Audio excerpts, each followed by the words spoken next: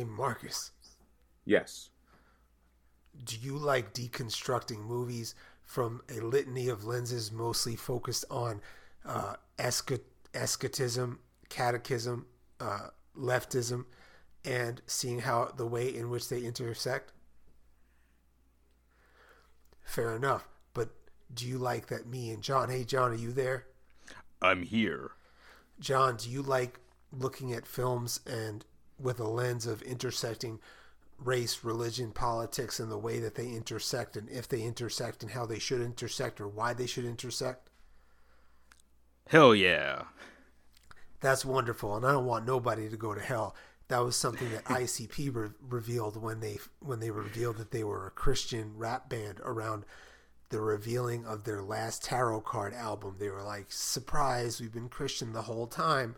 Where if you've been listening to their music, that's not surprising at all. Like, they're the best Christian rap group aside from Scarface, and that's just non-negotiable. But they were like, we don't want no juggalos going to hell, and I don't want none of y'all to go to hell. At least if you listen to this show. So if you're hearing all three of us, that means it's probably safe to say that this is Popcorn Eschaton, the Zebras in America podcast sideshow, where Scott Thorope, that's me, and John Arminio, the comic That's book me. man from the state next to Maryland, that's Pennsylvania, is we discuss all things movies, religion, politics, and such.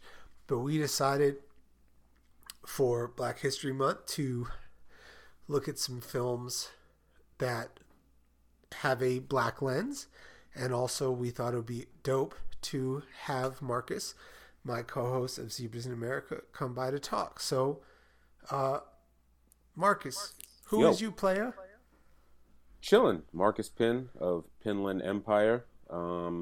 I run a film site. I've been doing it for over 14 years. As Scott also said, I have a podcast, and then there's other just online platforms that I'm just kind of the third Mike / Jim Norton to someone's Opie and Anthony. I guess that's kind of a bad comparison, but whatever. You know, Pink Smoke, Wrong Reel, stuff like that. So, yeah.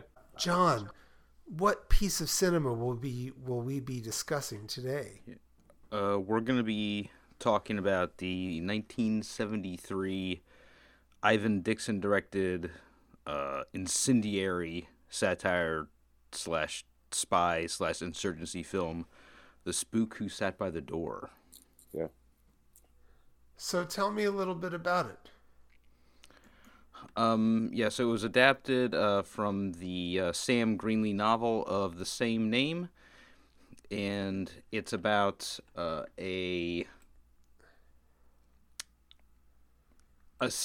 really it's a senator looking to win an election decides to criticize the CIA for having no black agents, and in response, the CIA, in a blatant demonstration of tokenism, decides to hire a black agent just to say, hey, we have one.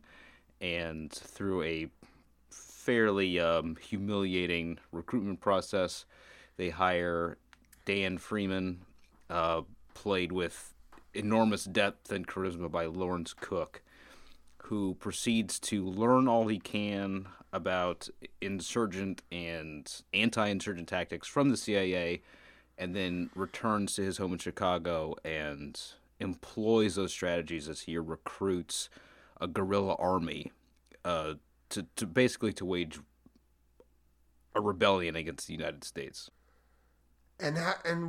What's your experience with this film? I can't remember where I heard of it first, but I'm sure it was on several movie podcasts that I listened to that talked about it, and it sounded fascinating, and so I sought it out. It's not easy to find in good condition, because I guess it's pretty controversial or what have you. I did kind of want to talk about it when I did that big spy movie episode with Pink Smoke with Bill Scurry and John Cribb, but I also didn't want to squeeze it between like 3 Days of the Condor and Marathon Man. Like, it seems like a movie that deserves its own episode. So it's been in the back of my mind to talk about for a while. So I'm happy to get the opportunity to talk about it with you gentlemen, and also just thinking about it made me take a look at Ivan Dixon's previous film Trouble Man, which is just a real fun. I guess you would call it a blaxploitation film, but it's not really that exploitive. It's just like a fun movie about a badass doing cool stuff in the city. So, but anyway. Yeah, and I found out about the movie. It's one of those things where, like, we live in a world now where, for the most part, if you want to watch a movie, you have access to it.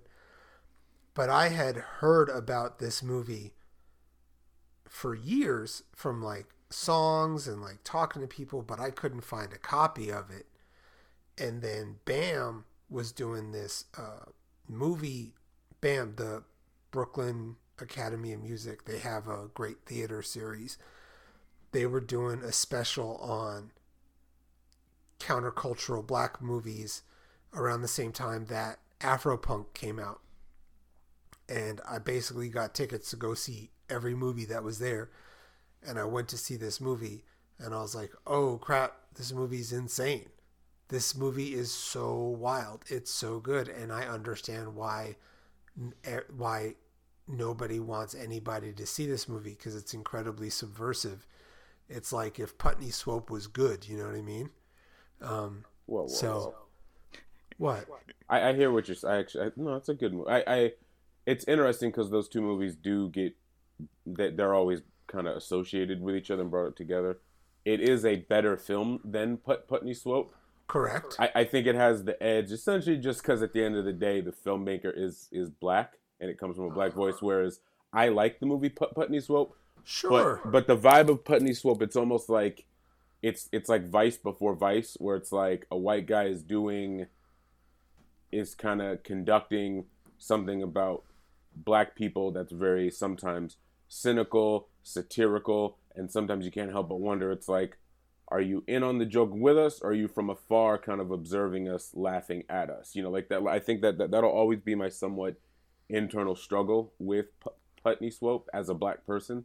But I still do like that movie, like no matter how much internal struggle I have. Sure. And for those listening, Putney Swope is Robert Downey Sr., Robert Downey Jr.'s father. Pretty much only movie. Yes, he like made other things, but his like only full-length feature. And his movies got Eclipse, the Criterion sublabel, finally. This was years ago. They released his other stuff. Oh, well, but it's like his most. It's one of those things that like everybody knows. His other stuff was really difficult to find. Like Robert Downey Sr.'s films are the kind that for years you could only see them at like Anthology Film Archives at Sunday at 11 a.m. kind of. You know what I mean? He was in that same conversation with like Jonas Mekas or folks like that. You know what I mean? Again, Jonas Mekas is better than Robert Downey Sr. Oh, he is. Let me be clear. I was not trying to compare the two. I was just saying they get mentioned in the same breath and kind of rolled in similar circles. Okay, so let me rephrase. Even though I'm dealing with a cold, Robert Downey Sr.'s most well-known movie is Putney Swope, about a black executive through a comedy of errors given the head of a company. So it's got similar vibes. Yeah, it does. Comes from similar times, and both are hard to find movies. Well, not anymore. Putney Swope. No. Yeah, you can watch that on like Pluto and Tubi, but Spook is out by the door. That is not the case. No, I was gonna say similar to what when you were saying. It was always one of those movies that people assumed I knew and had saw. And I guess if you're into, if you consider yourself a cinephile or a movie guy, whatever, you realize, oh, I don't think I've seen that movie because there's a lot of movies. So this was like post-high school, post-college, during the MySpace era. Someone started talking to me in a MySpace chat in a familiar way as if I had seen it. And his MySpace moniker was Dan Freeman. And then I realized, like, at a certain point, I was like, "Hey, man, I don't know what you're talking about. I know the movie, but I haven't seen it." And then I eventually was like, "Why don't I rectify that?" So it took me a while to see it, and I think I'm not gonna be, oh, it's ahead of its time, but the movie is very prescient. Like, I was just before I got on to record with you guys, I was kind of complaining to two of my closest friends. We were having a group chat about how this presidential election, Joe Biden, or any president does this. It's not the first time, but when it's time to meet with different communities, oh, it's the Asian community, whichever one it be. It could be Chinese American, Filipino American, whatever. It's like, let's meet with the local politician, councilmen, engineers, doctors. Same thing with Latinos. Same thing with other communities. But when it's black people, let's bring the bucket of fried chicken into this makeshift barbershop that didn't exist 24 hours ago, and get down and talk to jive. And I can't not help but think of shit like the spook that sat by the door, because it's a similar thing. Oh, we need a black vote. Let's kind of pander and cater. And yeah, so sorry for the rant. What are you referencing in the movie? What I'm referencing is, John, I didn't want to repeat myself, but John gave the kind of like quick little bio that you'd read on the back of the VHS box, where you have a presidential candidate who's trying to get the black vote, and he goes and does a thing and starts a program where there's black people are trained for this program, and one guy excels, but still it's just this whole idea of, like, instead of treating black people almost like humans, it's like a cog in the wheel, or kind of well, let's do this to get this, like, this weird transactional thing just to get something from us. And that just kind of relates to specifically the Democratic Party and how they have been pandering to us since 1992 up to now, and they just up the ante every 4 years. How do you think that's going? I'm a little concerned. I'm very worried about what's going to happen next year, and I think part of that is on the Dems. It ain't all MAGA. It ain't all conservatives and right wing and white nationalists. Like, a lot of it is the Dems fumbling it themselves, and like I said, I can't be the only person that notices, hey, every other community, subgroup, demographic, like I said, you speak with people that hold a certain title. I'm not trying to, just because you're an engineer or a doctor or a councilman, whatever, it doesn't make you better than anyone on this podcast right now, or an engineer, but it does speak volumes when it's just like, let's go to the barbershop and start, changing the way we talk and eating fried chicken. It's very it's like, seriously? I don't know.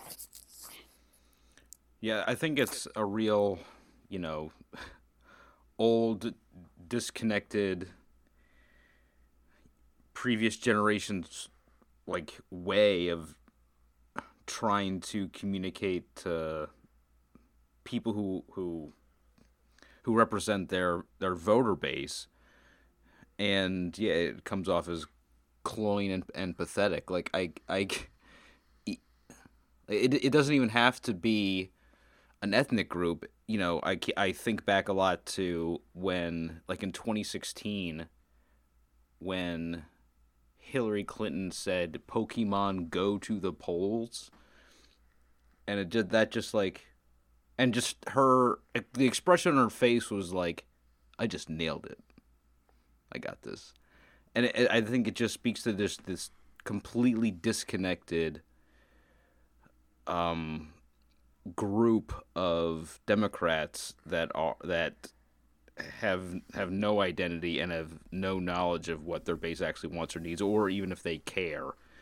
And I think that's perfectly encapsulated in this opening scene of this movie, where the senator is in trouble because he gave a Law and Order speech, and that angered his black constituents, and that's something that Democratic candidates are still, like, trying to balance. Like, they're trying to pretend to be on the side of black communities in this country, but they also refuse to speak out against, like, police persecution of those communities. Biden specifically, post-presidential, yeah. post-vice presidential, we all know his history. We don't need to get into that, but I do harp on. I feel like my wife is sick of hearing this, but it's like even his backstory, like, you know, the fact that you're mentored by a guy like Strom Thurmond is pretty insane. And it's that we're expected to just always kind of call him Uncle Joe and chum it up with him. If, you know, I'm just saying we have enough evidence that Donald Trump is a piece of shit. But I always say, it's like if we discovered that Donald Trump's political mentor was Strom Thurmond, we would not hear the end of it. But whenever you bring it up with Joe Biden, it's, well, whatever. And then somehow it just gets brushed away. And I just feel like at the end of the day, sometimes we as in black people, we're always the most expected to kind of like put aside our morals and just vote blue and shut up. Like every other community gets to be like, well, what about? But when it's us, like, come on, just vote for us. Come on.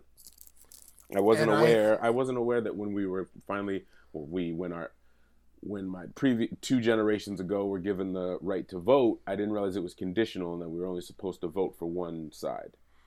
And I'm saying this as someone who does not like Republicans, by the way. I know I'm being very confusing right now, but at the same time, I'm not. You know what I'm saying? But anyway. No, it's absurd that the best 2 candidates in the country are Joe Biden and Donald Trump. Like that's not a choice. But that's the thing. Those are not the 2 best candidates. Those are the 2 candidates.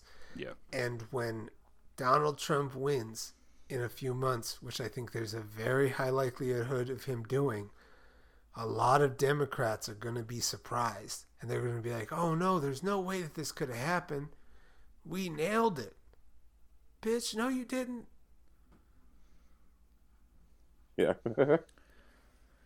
So I guess, bringing it back to the film, one of the things that I was thinking about just watching this movie is that Dan Freeman is so good at what he does, and he breaks down his strategy for an American insurgency so logically and clearly. And it made me think, like, how hasn't this happened? Because it seems like there's enough, like, poor, frustrated people in America that at some point they're going to organize in a much more violent and national way. And especially after, like the murder of Fred Hampton. Well, I was just gonna get into that. I mean, I don't mean to cut you up, but we have our reasons. I mean, the murder of Fred Hampton is one of the reasons why there haven't been these insurgents or whatever, these uprising. You always got to look within. There's always there's always the anti-Dan Freemans. There's always folks that are easy to kind of like, rats, operatives to kind of infiltrate. And I don't know how deep I want to get. I don't want to insult anyone, but I do think that at the end of the day, black folks, specifically black Americans, are very trusting with one another, just in general. So it's easy to kind of like plant someone. I mean, history has only shown this, from the civil rights movement to the infiltration of the Black Panther Party. It is what it is, The murder of Fred Hampton. Yeah. I just it's one of those things where, on one hand, the solidarity and love that black Americans have for the blind solidarity and love they have for each other is great, but at the same time, it is a little, and has been, detrimental. But it's so tough to even bring this up.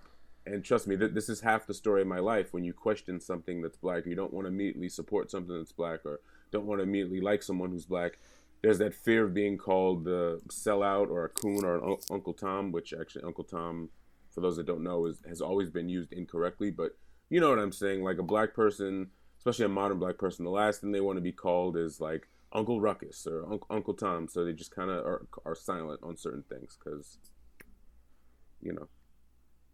there's a lot of layers there.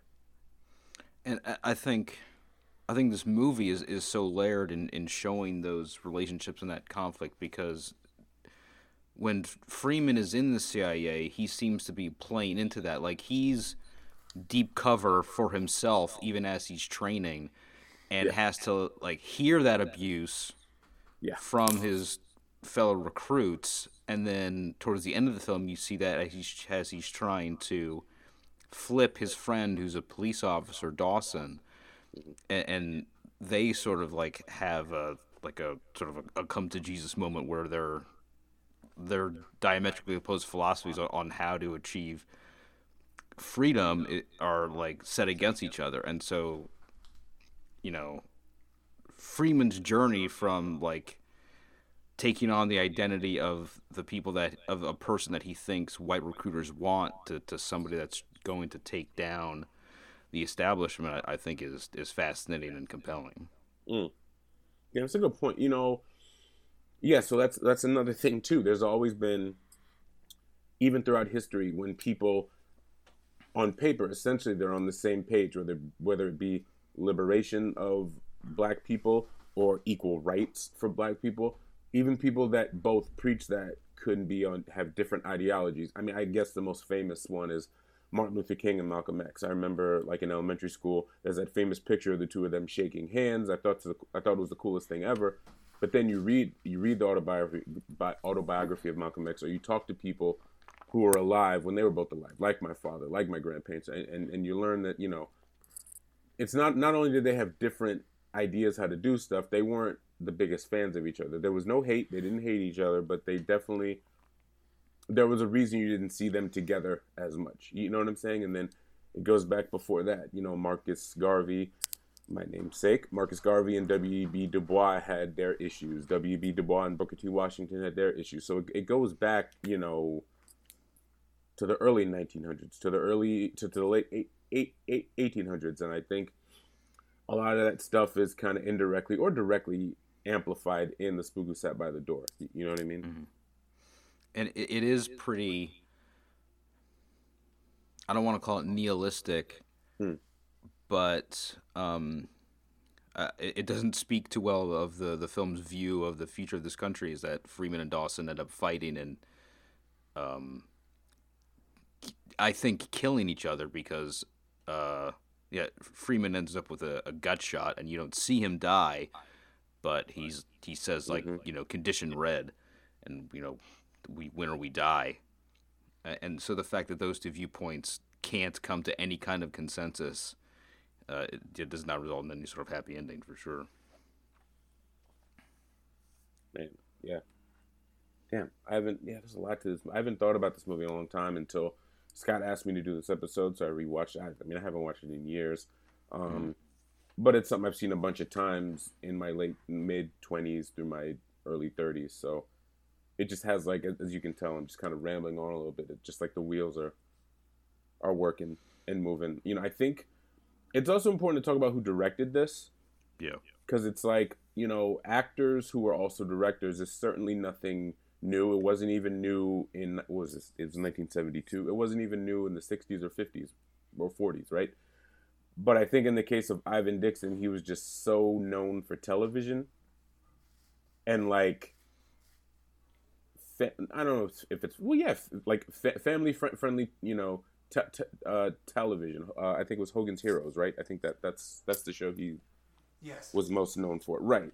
And he's done other television too, but he was like a television star, and he was just kind of like the non-threatening, like, supporting character who's just always there. He was a clutch actor, and it's almost like he was just like a different person when it came to the movies he directed and sometimes starred and acted in. It always fascinated me. It was one of those things where I knew who Ivan Dixon was, especially in my family. He actually dated my grandmother after she had divorced my grandfather.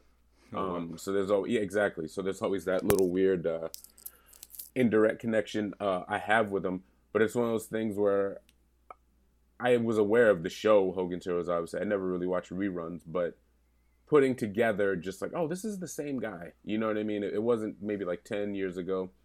I saw a screening of Nothing But a Man that Ivan Dixon stars in, which is really great, by the way. It's a really, really great film. Art house black film with a young Yaphet Kotto co-stars in it also. And then Jonathan Demme and Fab Five Freddy were doing the Q&A after for this movie, and then they started talking about his television career, and I was like, oh man, yeah, that's the same guy. I guess I never really put two and two together.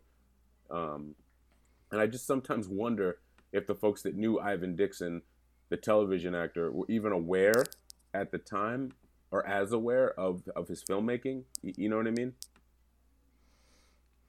Yeah, I mean, he's the only movies of his that I've seen. He directed a lot of TV after this, but just looking at Trouble Man and looking at The Spooky Step of the Door, like he's obviously an extraordinarily skilled filmmaker, and you have to think that he kind of, well, he obviously, he's subject to the racism of Hollywood and the fact that there were so few operating black directors at the time. Mm-hmm. But he sort of sacrificed his career to make this movie. Sure. And I'm sure he made it knowing that might happen. And I'm thankful he had the courage to do that. But I think filmmakers with such skill and such a distinctive voice shouldn't be asked to make that choice.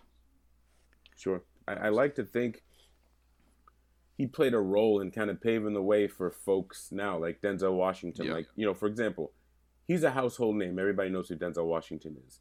But no matter what, anytime Denzel Washington directs a film, it's always something about the black experience, specifically the black American experience. And I think that's important to kind of like, let me be clear, nobody's obliged to do it. Like, you're not obligated to do it. I don't care. But it is nice when someone is like essentially a star or somewhat of a household name. But when they do their own personal projects, it's just something that's, I guess, community-based. Like, it's almost for, in the case of folks like Ivan Dixon or even, Bill Duke. Bill Duke's another good example. Denzel Washington, who do these kind of like essentially black films. I think that's really cool because it's, like I said, no one's obligated, but sometimes, especially when there's so few of you in a space, you get to a certain level and you don't want to touch something controversial. You don't want to touch anything, that might ruffle some feathers, and you just stay kind of comfortable. And Ivan Dixon clearly was fine with discomfort. You know what I mean? Always respected that. Yeah, and Scott, one thing that I was thinking about watching the movie was that when he goes back to Chicago, when Freeman goes back to Chicago, he gets a job as a social worker, and some gang members like call him social worker as an insult. Like, you have no business here, social worker. And then of course he uses judo on them and recruits them. But I just wonder, like, have you ever gotten that response in your work? Yeah. For the most part, I get a lot of respect and love for the job I do.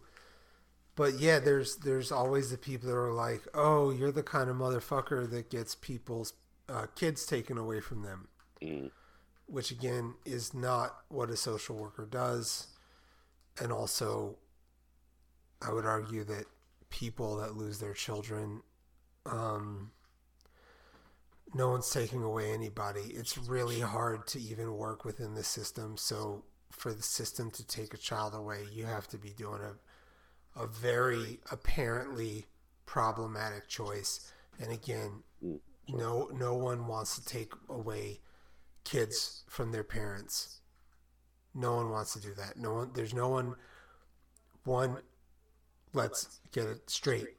CPS, Child Protective Services, they're the people that could take away their people's kids, but their job is to make sure that children are safe. That's what they do. They just want to make sure that the kids are safe.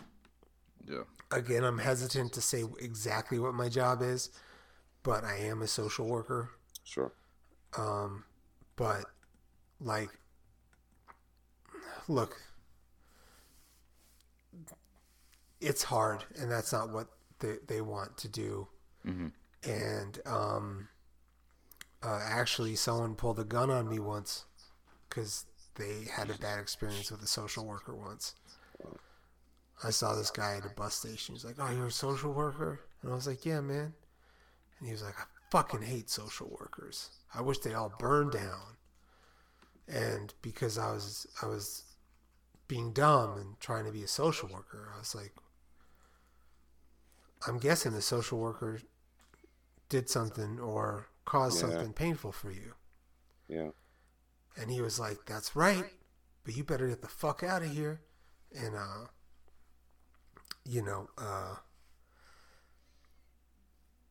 Brant showed me that they had, that they were with weapon. And I was like, you have a good day, sir. I remember you told me that. Yeah. Like, wait, weren't you on your way to my old studio when that happened?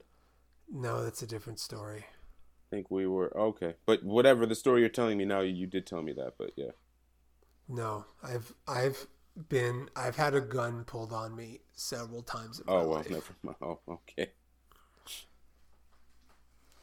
Well, thank you for sharing that with us, Scott. I appreciate it. Yeah. So yeah, it sucks, and sometimes like social workers do get a difficult rap, but actually I find more times in neighborhoods that could use social workers as opposed to other tools of the system, people are more appreciative. So when people find out I'm a social worker and maybe I'm in a neighborhood that is in, not as good of a neighborhood, they're just sort of like, oh, go along. You're a social worker. But I can't really talk more about it without giving more detail into my job. So sure. But but again, it's complicated because while this movie is good, I don't think that, I have trouble with intelligence agencies as a whole. Mm-hmm. And the fact that I'm pretty sure that intelligence agencies are, the cause of, governments being upheld or overthrown, or again, people like Fred Hampton being murdered and other revolutionaries, probably Martin Luther King and probably Malcolm X, allegedly, maybe FBI, maybe CIA, I don't know. It's all allegedly. Don't come to my house. I'm a social worker. I gotta say, just to dip in real quick, I gotta say I'm not gonna start getting into specifics. I don't want to, get too much whatever. But going into that rabbit hole of Malcolm X's assassination is pretty insane. And this is just and this is just based off of like public information that's out there. You know what I'm saying? Like imagine certain specific names and folks that know, it's probably some scary information, But anyway, just had to say that. And one of the things that both the FBI and the CIA are very good at is getting things done via Confederates, and you saw that with their domestic operations, but also how they destabilized and toppled governments in other places. And so, that makes, I think the events of this film, pretty compelling, but it also, it makes me question my own fascination with these sorts of movies because, I'm a lifelong fan of James Bond. James Bond is name dropped in the first 5 minutes of this movie, and I love spy movies. But it's also like, why do I like this? This romanticization of this tool of imperialism. Why do I love Columbo? I love Columbo. I can watch Columbo any day. Mm-hmm.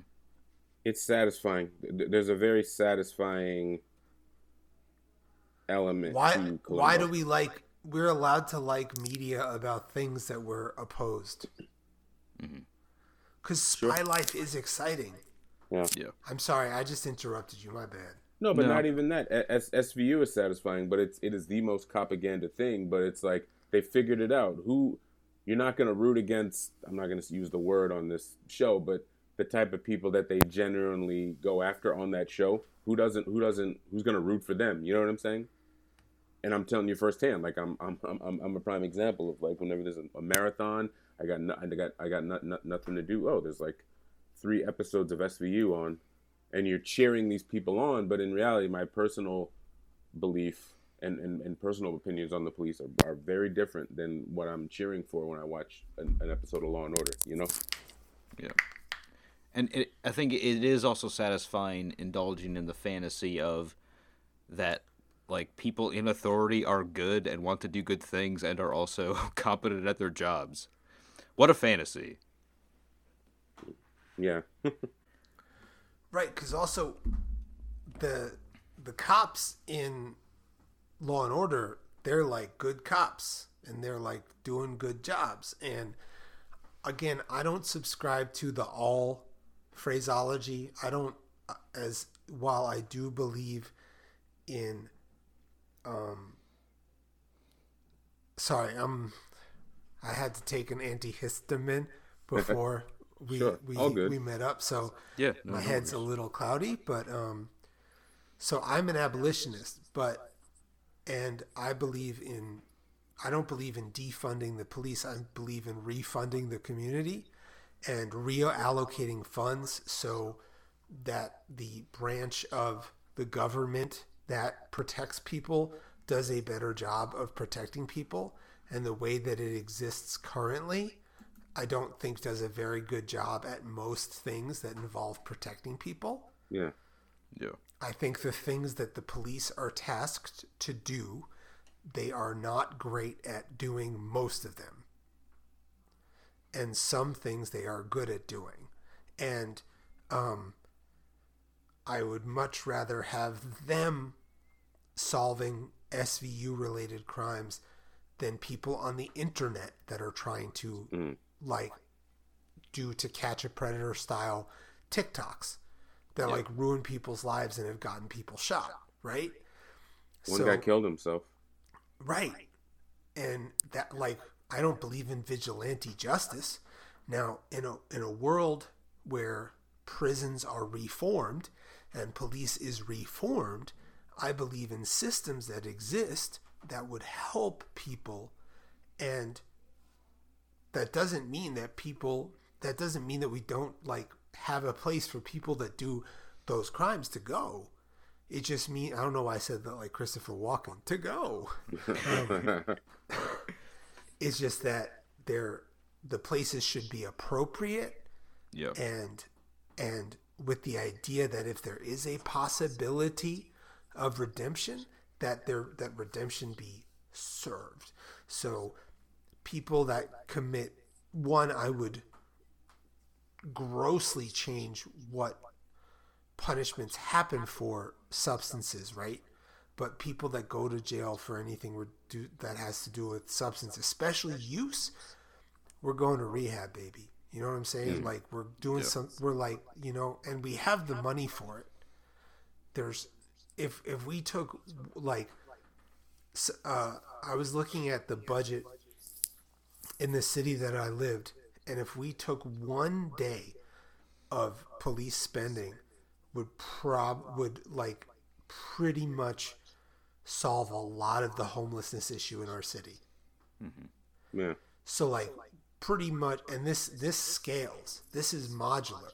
So like one day, let's not be crazy. Let's not pretend like that we don't have enemies and we don't need some guns, and we could talk about the Second Amendment another day.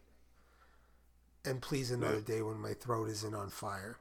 But one day of defense spending, just one day less, would drastically change the whole landscape of this country and give people so much more resources. Yeah. Yeah. So instead of punishing people for being homeless and making the wages so difficult to have a home, having more, wage equity and house equity and caps on but I digress. The reason why we enjoy watching SVU is because theoretically the types of everyone dislikes the kind of people that do SVU type stuff. So it is thrilling to see people that do that sort of stuff get caught, even though the system for which it happens is fundamentally flawed. And the system in which we exist is fundamentally flawed. And we can try to force people out of addiction, but it is hard to, especially when what are we looking forward to?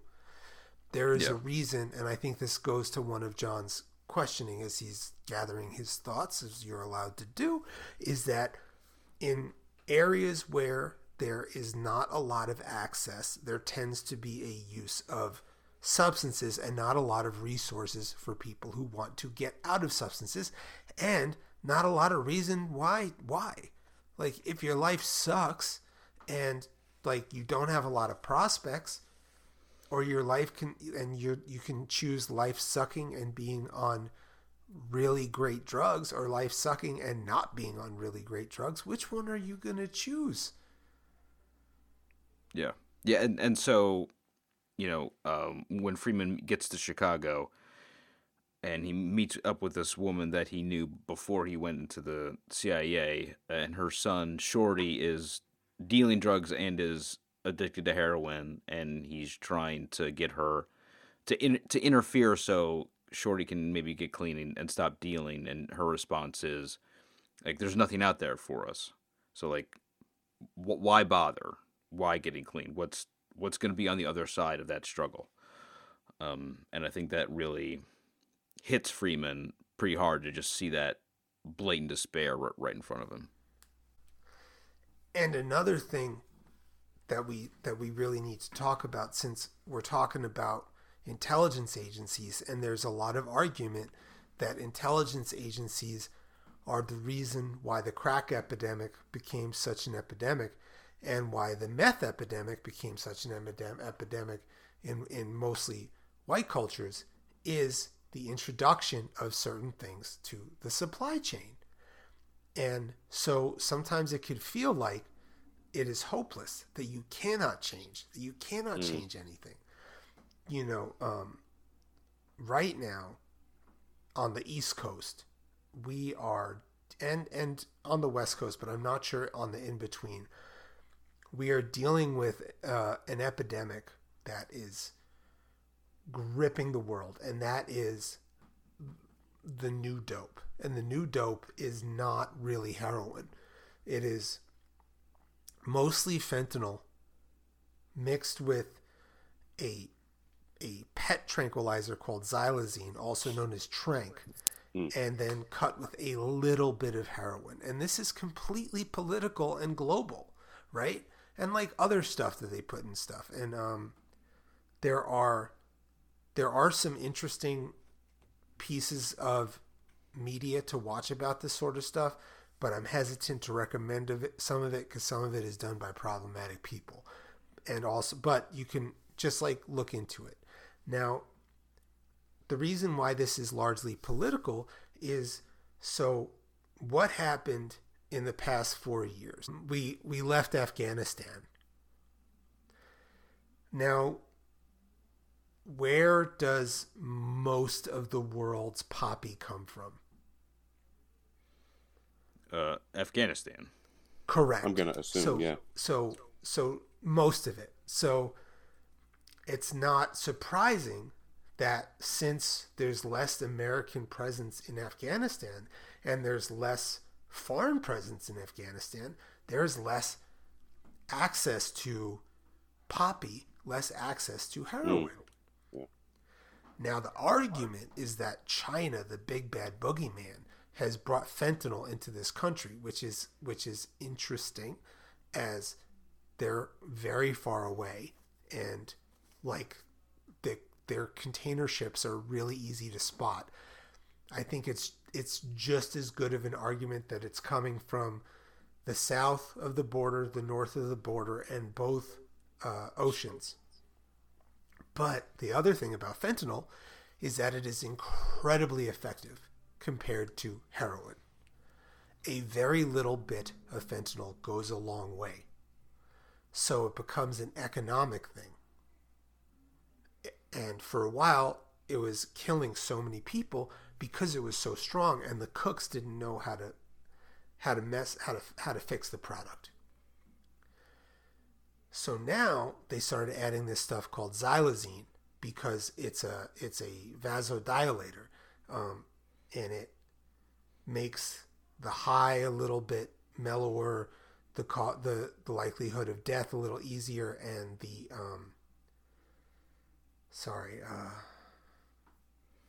come on. What happens when you withdraw less bad, except it also tightens your body, so it's like it like eats your flesh. So it's like creating like really bad situations. Mm-hmm. And this, a lot of people are arguing, and I'm not trying to be like aluminum hat, but they think that this is either at least being supported or allowed by bigger organizations, because we have surveillance everywhere. How is all of this? How is no one noticing all this horse tranquilizer just disappearing? You know what I'm saying? So like an organized attempt to destroy the poppy market in Afghanistan by flooding the American market with other drugs. No. I think that's just a side effect of Afghanistan not having foreign influence. Okay. I believe that the powers that be want drug addiction to exist, or are at least okay with it, because it keeps a lot of people in homeostasis. Mm. Therefore, the world is adapting to demand. I recommend everyone, most cities, you can get Narcan for free. It's like the same thing as carrying an EpiPen. It's really easy to use, though it's kind of fucked up that the same company that made a lot of money off of OxyContin, the Sackler family, also are trying to patent the Narcan spray. But look, money's gonna money. And you're like, Scott, what does this got to do with this movie? It has everything to do with this movie, because this is about intelligence. Yeah. This is about control. And there's nothing more controlling than a bunch of people that are hopeless and addicted to drugs.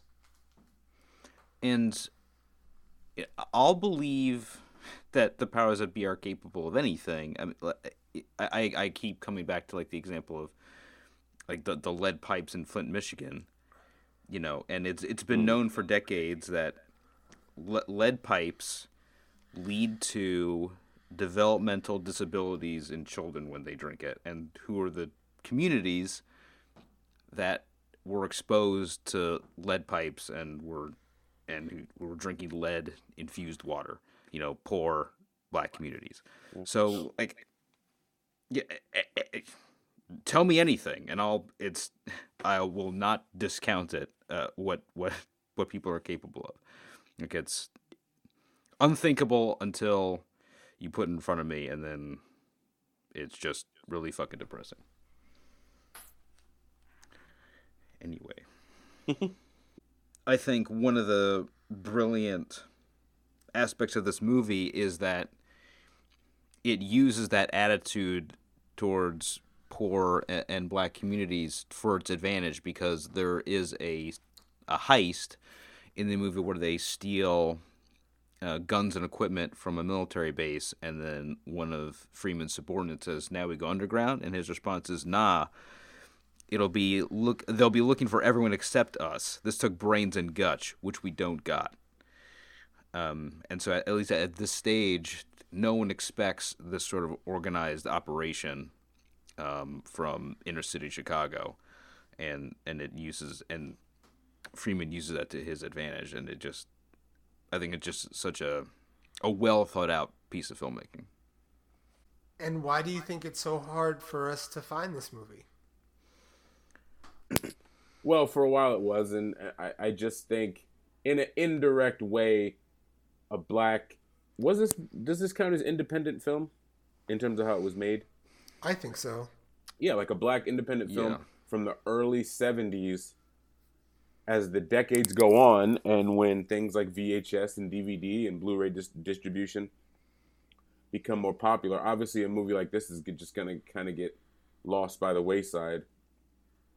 But, it does have a cult status, so I think, and the whole, one of the biggest points of, especially in cult film, is that cult that keeps the movie alive. So I think just through, like, illegal kind of copies of it being passed around and stuff like that, to it finally being on DVD, kind of a bare bones DVD from back in the day, but So at some point we got cut off because of the internet and the future. So we don't know exactly where we were at. But basically we believe that this movie is hard to find because of the subject matter. Right. Yeah. How certain movies about certain subject matter become hard to find. This is a thread that's been going on in movies that on Zebras in America, back to our first episode with John Wilson, when he told us a film about the Catholic Church that you cannot find easily. The Devils, one of my favorite movies. Right. So let's wrap up. What are some finishing thoughts about The Blank Who Sat by the Door? Can I say that word in this context, It's a movie. Marcus? Yes, you can't. Why are you asking me? Yes, you can. It's the title of a movie. Right, but there's a movie. No, that's not fair, because there's a movie that, of all people, Quentin Tarantino said was very, very inspiring for Django Unchained. That has about the N word Mandingo? in it. What's that? Oh, I know. Well, but that's different. He's trying to find loopholes to say it as much as possible, so he could be like, I'm just quoting a movie. I'm not just saying it. No. Right, but like, do you that's know his the thing. movie that I'm talking about? Yeah, no, I caught myself for a second. Yes, I know what you're talking about. Yes.